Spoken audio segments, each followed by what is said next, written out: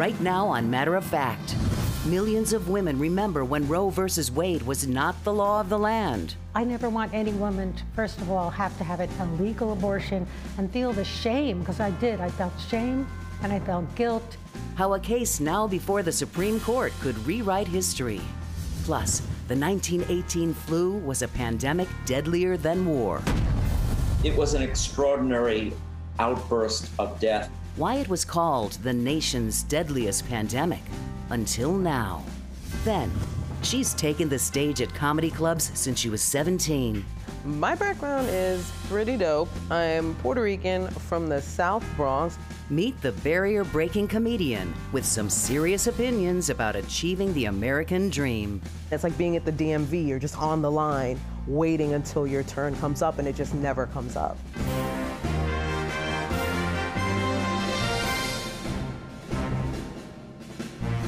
I'm Soledad O'Brien. Welcome to Matter of Fact. This Monday, the Supreme Court will go back in session.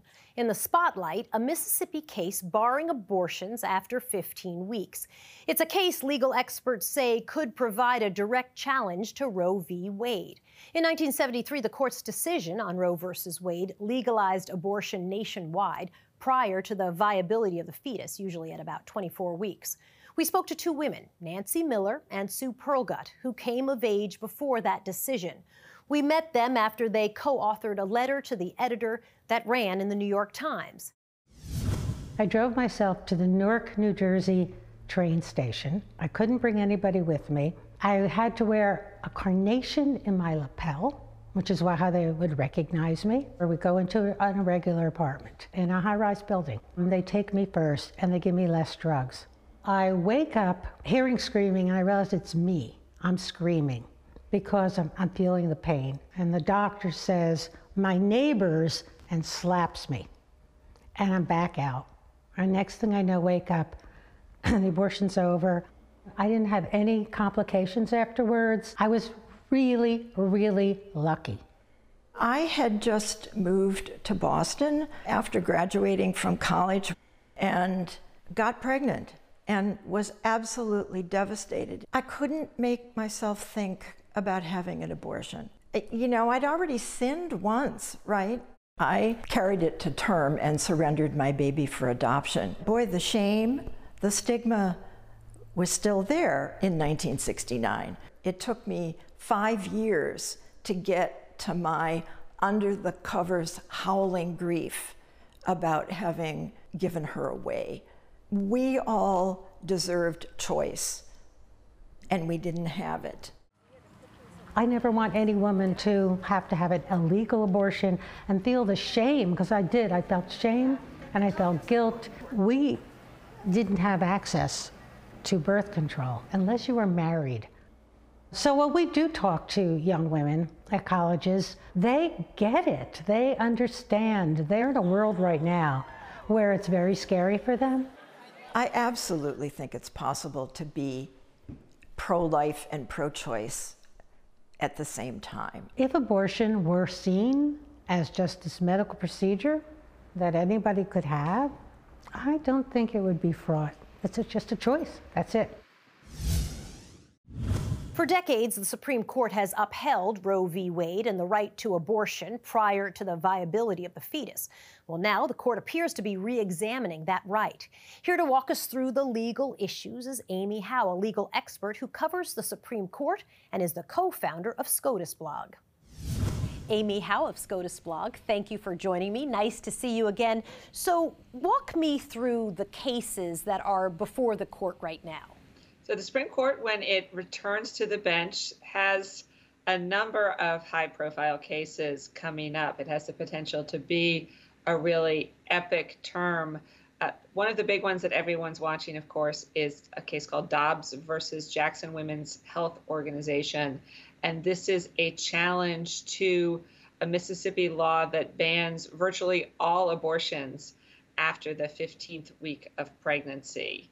The prior case involves something called a shadow docket. Can you explain what that is? Sure. The shadow docket refers to essentially everything that comes to the Supreme Court outside of its normal process. The Supreme Court goes through that in about 70 cases every year. The shadow docket is everything else that happens at the Supreme Court. Which means no hearings, right? That means no arguments. That means they don't write opinions. The shadow docket, it can be these emergency requests. For example, somebody coming, as someone did just this week, a Texas inmate who came to the Supreme Court asking the Supreme Court to block his execution.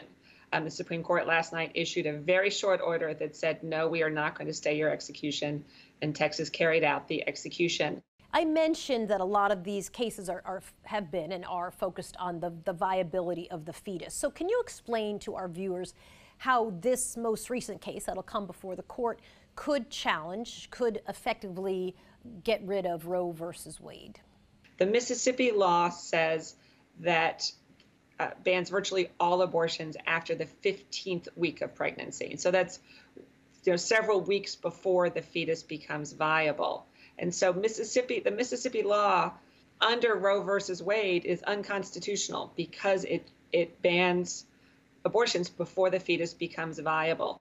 They could, in a way, end up creating a system where every state makes the decision, which then would de facto undermine Roe v. Wade, even if technically they don't overturn Roe v. Wade. Is that fair to say? Because there are two different things. I mean, frequently people who oppose abortion say, and they're right, that if the Supreme Court overrules Roe versus Wade, it's not that abortions won't be available anywhere in the United States. The issue returns to the states, and each state can decide whether or not they want to make abortions available. And then the second point that I think you're making accurately is that there are lines that the Supreme Court could try to draw, and that there are some people who follow the court closely think that is an option that the Supreme Court may well decide to take to avoid sort of the tumult that would happen if next June, shortly before the midterm elections, the Supreme Court announces that it has overruled Roe versus Wade. Amy, thank you. Always nice to talk to you. Really appreciate the update. Great to talk to you. Thanks so much for having me. Next on Matter of Fact, COVID-19 reaches a cruel milestone. How many hundred thousands do you need to alarm you? The doctor who coined the term, flattening the curve, weighs in on what's gone wrong and what's next. And coming up, she's a voice for Latinos in America. The American dream to a lot of Latinos is like the worm on the hook that gets you here to America. We give comedian Gina Brillon the mic, and she takes it. And later, a look back at the leaders who changed the lives of those who helped feed America.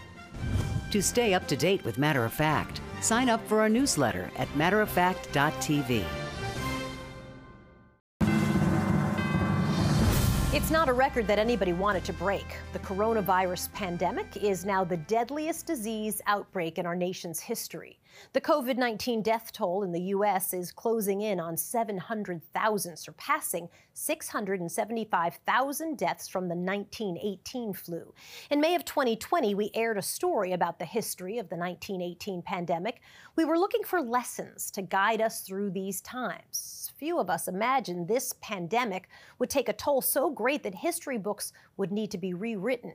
Here's an excerpt from that story by our special contributor, Joey Chen.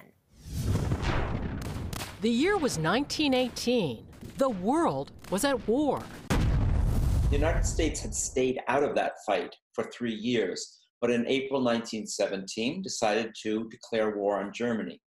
We had almost no army at the time, very small navy, and so everything had to be started from scratch. The buildup took about a year, and America's young soldiers were finally ready at the very moment, spring of 1918, when another enemy arrived, the flu. This flu struck suddenly. It struck without warning, and it was like nothing that anyone had ever seen before. It was killing healthy young farm boys at a remarkable rate. They were turning blue, literally dying within hours. But America was focused on getting the doughboys to Europe with predictable consequences. Those troop transports were disease carriers. They were like hotbeds of infection, and someone has called them floating coffins. The flu had already gone global, but neutral Spain got the blame. The first real published report in Europe of an epidemic comes out of Madrid, and almost instantly it becomes known very widely as the Spanish flu. It certainly did not start there. The flu deaths slowed by summer, but then a kind of patriotic fever reignited the pandemic. Philadelphia leaders planned a huge Liberty Loan parade. Despite doctors urging a halt, the health commissioner let the march go on. 200,000 people crowded the streets of Philadelphia. Within 2 days of that parade, every hospital bed in Philadelphia was filled. It was an extraordinary outburst of death, an outbreak of death. Other cities were better at social distancing, at least for a time. But in just 1 year, the flu claimed some 675,000 American lives, and somewhere between 50 and 100 million worldwide. We are still uncovering evidence of how far and terrible the plague in 1918 was. Davis is quick to say the 1918 flu isn't exactly like COVID-19. Still, he sees warning signs. This did not go away when flu season was over in the springtime and summertime. It came back in September, more virulent, more violent, more lethal than it was in the first round. The federal government took a very hands-off attitude about the pandemic. They also were not honest, and many local officials were not honest. Time and time again, you saw local officials say, it's just the flu. And it wasn't just the flu. It was something much, much worse. For Matter of Fact, I'm Joey Chen. This past week in the U.S., we've lost an average of 2,200 lives per day to COVID-19. Many fear we could return to the peak numbers of the pandemic when 3,300 lives were lost each day. Dr. Howard Markel is a physician and medical historian at the University of Michigan. Thank you for talking with me. Take us back to the last pandemic, the Spanish flu. What saved lives then? What worked? Well, what we found saved lives in a pre-vaccine and pre-antibiotic era was that those cities that layered their responses, the quarantines and public gathering bans, did them early and did them for a long time, had far fewer cases and deaths than those cities that did not. And we found that, again, that social distancing measures probably saved millions and millions of lives from COVID last year. But of course, it's a drastic measure, as we all know now. The world has never stopped for as long as it stopped during this past pandemic. But now, what's great about living in the 21st century is that scientists have developed several safe and effective vaccines that will completely prevent this infection. So that's what I want to articulate, is that there's a safe way out of this. Dr. Howard Markel at the University of Michigan, thank you for talking with me. Appreciate it. My pleasure. Next on Matter of Fact, Bronx-born comedian Gina Brillon gets serious about the American dream. We have a long way to go before Latinos in this country feel like they can actually achieve the American dream. And still ahead, their rallying cry was "Yes, we can." How the leaders of the farm worker movement got the nation's attention.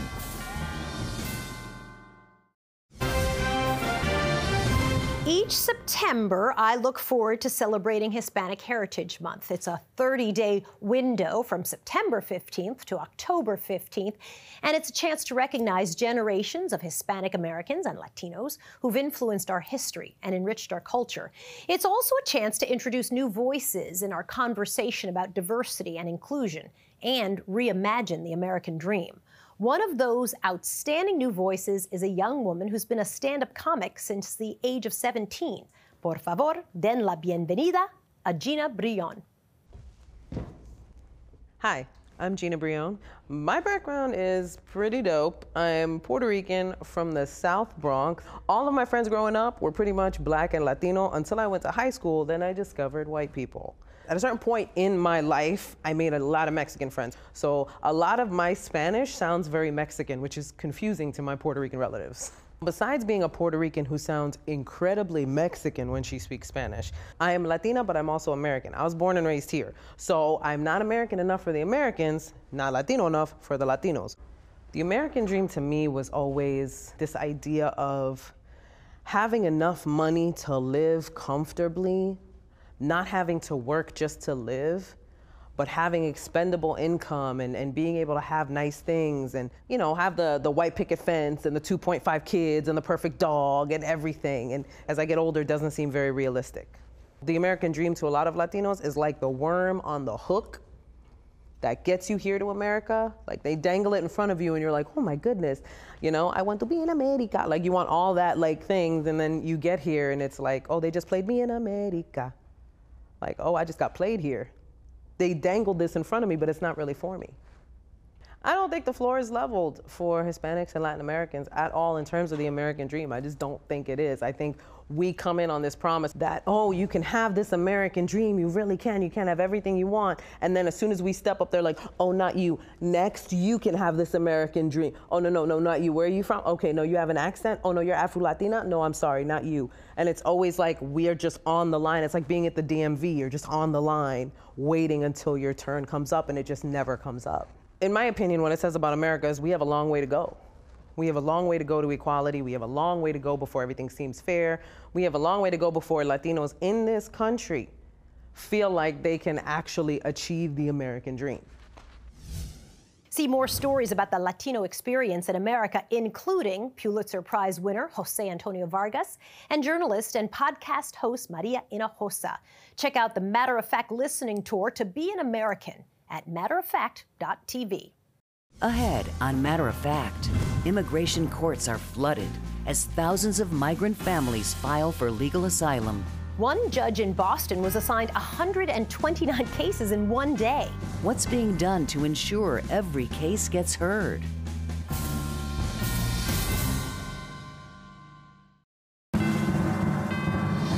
Now to a segment we like to call We're Paying Attention, even if you're too busy. What can be done about the thousands of migrant families crossing the border from Mexico seeking asylum? They're asking for legal protection in the U.S., a status given to those who flee persecution or war or violence in their home country. A new effort by the Biden administration is trying to get these asylum seekers in front of immigration judges faster. To do that, federal immigration courts have now dedicated dockets. They're known as rocket dockets. TRACK is a Syracuse University website that monitors immigration issues. Their numbers show that nearly 12,000 people were added to court dockets in August.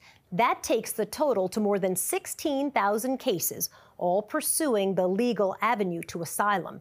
One judge in Boston was assigned 129 cases in one day. Advocacy groups and critics say the handful of judges assigned won't have enough time to be thorough. They worry families will be deported if they aren't represented in court, or conversely, others will be admitted who don't meet the criteria to stay. Coming up on Matter of Fact, they were members of America's forgotten workforce, toiling in the fields. We take a closer look at the leaders who inspired the United Farm Workers of America.